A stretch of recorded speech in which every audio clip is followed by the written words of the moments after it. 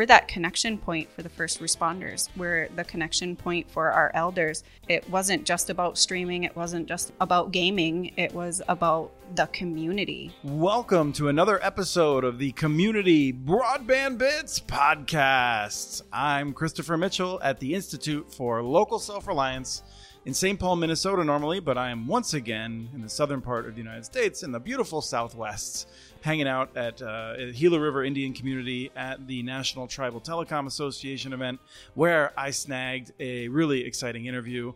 And I'm talking with Claudia Tarbell, the Senior Engagement Manager for Tribal and Indigenous Communities. And there's glare on the name tag. And Claudia is someone that I've gotten to know quite a bit lately and is working with us on the tribal work. So wonderful to have you here. Thank you. It's great to be here. I'm really happy with the participation that we did with the Tribal Broadband Bootcamp at Tribal Broadband Summit. Yes. Yeah, we'll talk about that for a second. But we're here also with your boss's boss, maybe? The president and CEO of Calix, Michael Weening. Welcome to the show. Thanks for having me on. It's really great to have both of you here. When I started in this business about 16 years ago, there's a guy named Dave Russell who worked in Minneapolis for Calix. He had been at OSI prior to that, Optical Solutions. And Dave Russell was truly a wonderful person to work with. I learned a lot as he was driving me from Minneapolis down to Iowa events for the Iowa Association of Municipal Utilities. He and I would go and different events like that. We'd see each other on planes, and I would see him out running around. He's still out, I'm sure, with his enjoying life with his grandkids in retirement, but that's fantastic. He's a great guy. Well, we still have that office. Yes, and one of the things that I remembered about him, and this is why I wanted to speak with you, is that he was doing economic development research. You know, we're talking about 12, 13 years ago. And what I really liked about him is that someone in that position could easily have been like, oh, the economic development's amazing. All you need is fiber. You just have to buy Calix stuff and then your community will be great. And he did real research, and he tried to find real things. He didn't look for like spurious correlation that would be easy to prove. He was great. Right. Well, and I think that goes back to our founder too, right? So if you look at the individual who founded our company, which is Carl Russo, this is his third multi-billion-dollar company, and he really had a vision for there's this huge opportunity in rural broadband, and that's how he founded the company. And it goes way beyond what network are you building. And that's ultimately why I joined the company, because he had this vision for we can help these organizations, small and medium service providers, completely transform rural America and go way beyond just the fiber in the ground to what are all the services? How can we help them build a business? How do we make them successful? Which leads to that really important thing, which is how do I drive the economic development beyond education, all the different standard things to, transform a community. So it drives everybody at the company, and it's really exciting. And it's great to hear it. Chances are he was doing that work for Carl. Yeah. And then also there's Keith Carlson, who just when you said Carl, just reminded me of another person that... Keith is still there. Well, and he is an anchor of the company. So as I learned about North Dakota and South Dakota, and we have these maps we show, because people, one of the things we do with the Fiber Day, the boot camps, is we just help people... I want people to appreciate that if all of North Dakota basically has fiber optic access, we can do it anywhere where we make it a priority. Of course, because of the distribution. But the question is, how did North Dakota become the leader in it? And my understanding is a lot of it comes back to Keith Carlson. There is absolutely no doubt that Keith Carlson had a big part of it, and I would say that he is a really great example of what our company stands for. It's very focused on those customers understanding what they're trying to accomplish in their markets, and then partnering with them to drive success. And I can't think of a better person who exemplifies that than Keith. He's been there for, I don't know, 16, 18 years. Mm-hmm. And if you talk to him, he's always advocating for his customers. He's always, when you talk to his customers, they're all like, Keith and I are partnering. We're looking at this. And again, constantly pushing our product organization with new ideas, new business models. How do we expand beyond, just broadband? Because it's not about fiber. Fiber is just the start, and it's got to be this long journey of how to build a business in a community, right? Yes, and for people who are interested in the deep history, I talked with Robin Anderson, who's a woman in North Dakota that's been involved with the fiber networks for a long time, and she talked about some of those early days with Keith. And so for people that want to go back in the archives, I don't know which number it is off the top of my head, but it's back there. Well, I believe Keith was at Occam at the time, right? And then moved over. and Carl tells a lot of stories about the acquisition of Occam, which was when he was envisioning the organizational shift away from where we were into an IP world and then looking at this massive transformation with software and clouds. He actually decided that, or targeted Occam as they had great architects. And in fact, if you look at the platform that we've built, the last 12 years, 1.2 billion invested, it was actually, I think, 4 or 5 people from Occam who were the core architects with Carl that kicked it all off 12 years ago. Yeah. So, there's a lot of history in there. Yeah, so that's my history. And then it was September of last year. I walked into the National Tribal Telecom September event that they were having. And I'd spoken with Allison Mitchell years ago, and she blew me away. And since then, I've been trying to get her on this show, but she's super hard to nail down because she's super busy. And you're on stage, Claudia, and you were talking about working with Mohawk Networks. And I was just like, oh my God, this is so cool. Like someone else maybe could tell the story. Yes. I mean, Mohawk Networks was an idea from an economic development officer. It wasn't Mohawk Networks at the time. He just knew that the limitations that we had with our connection was going to hurt our economic development of the tribe. So they worked a couple years in pulling together a solution.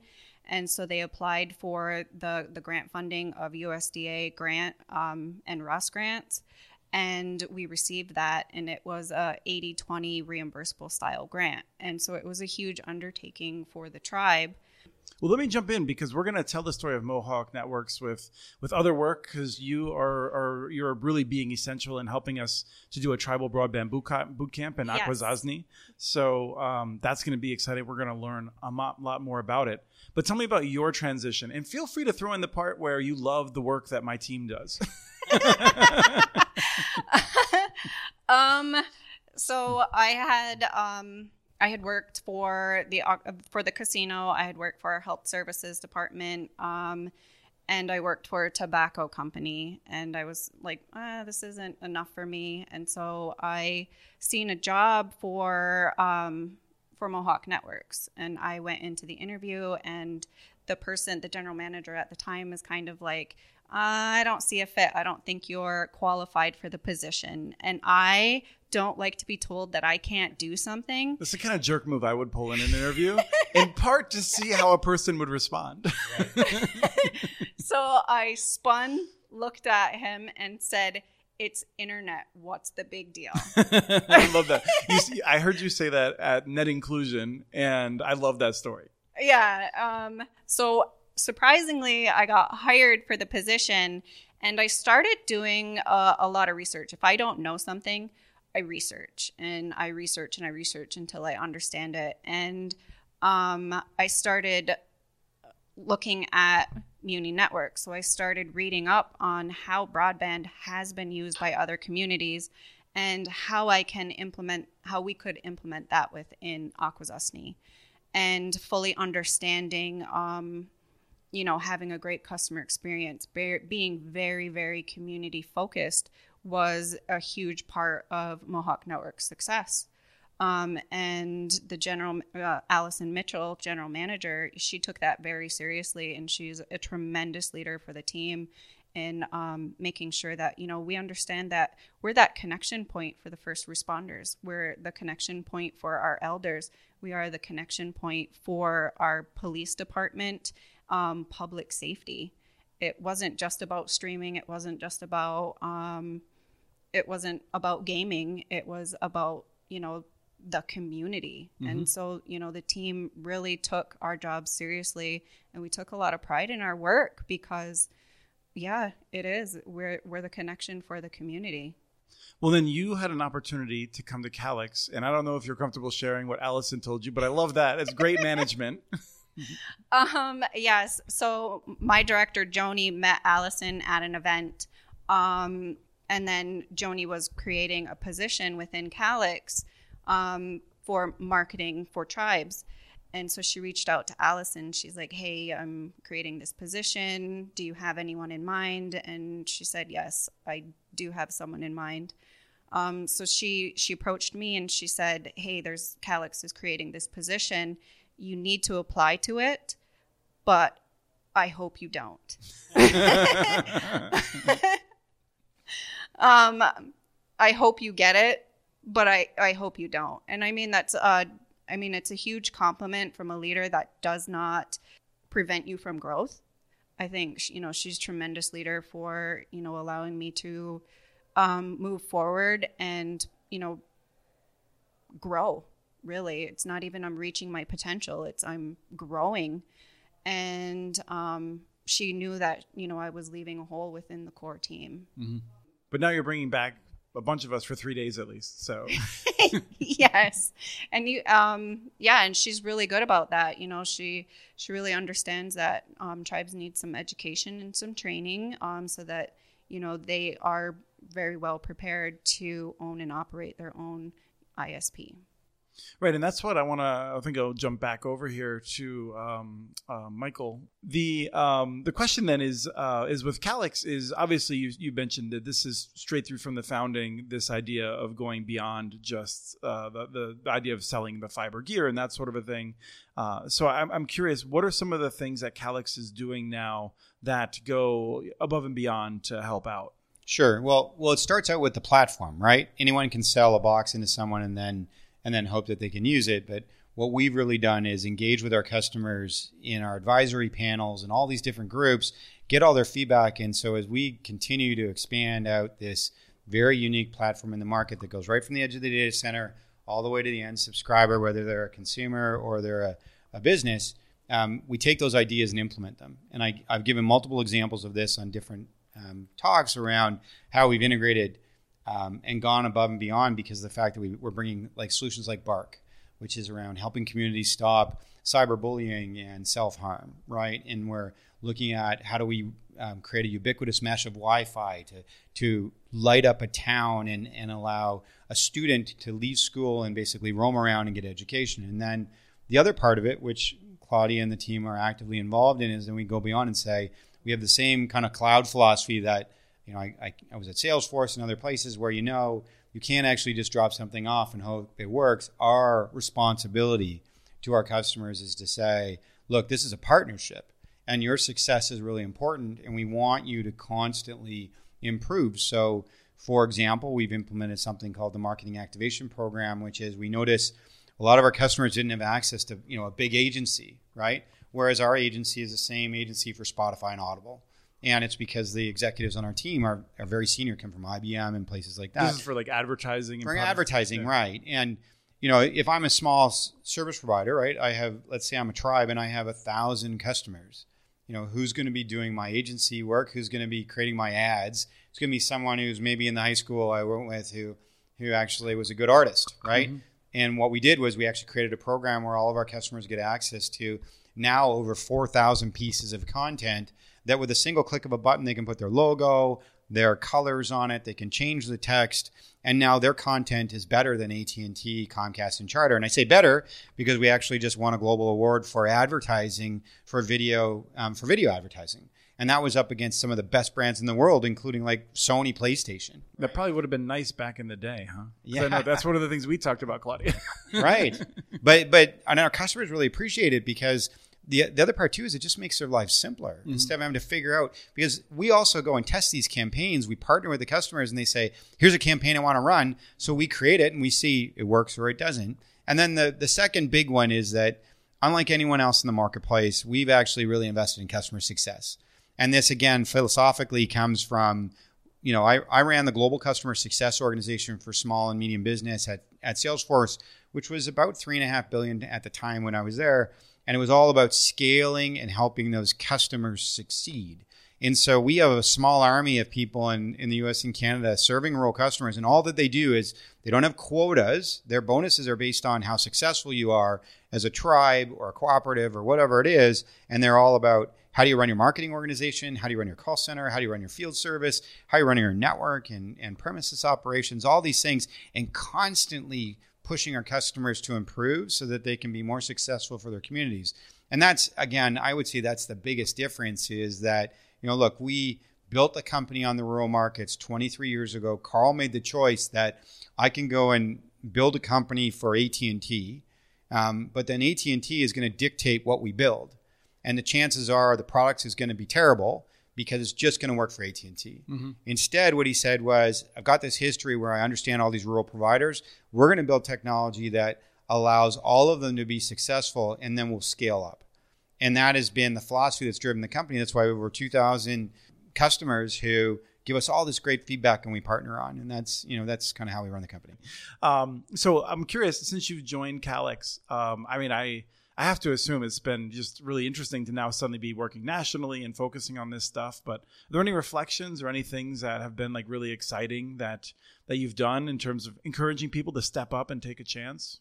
When I talk to tribes, I always encourage them to find a way to own a part of their network, own a part of their infrastructure, because sometimes it's not feasible to own and operate, but find a way to take control of that, because I love that. Because that's the only way that you are going to have an impact in your community. If you give that control away to somebody else, they're not going to be as passionate. They're not going to be as committed to your community.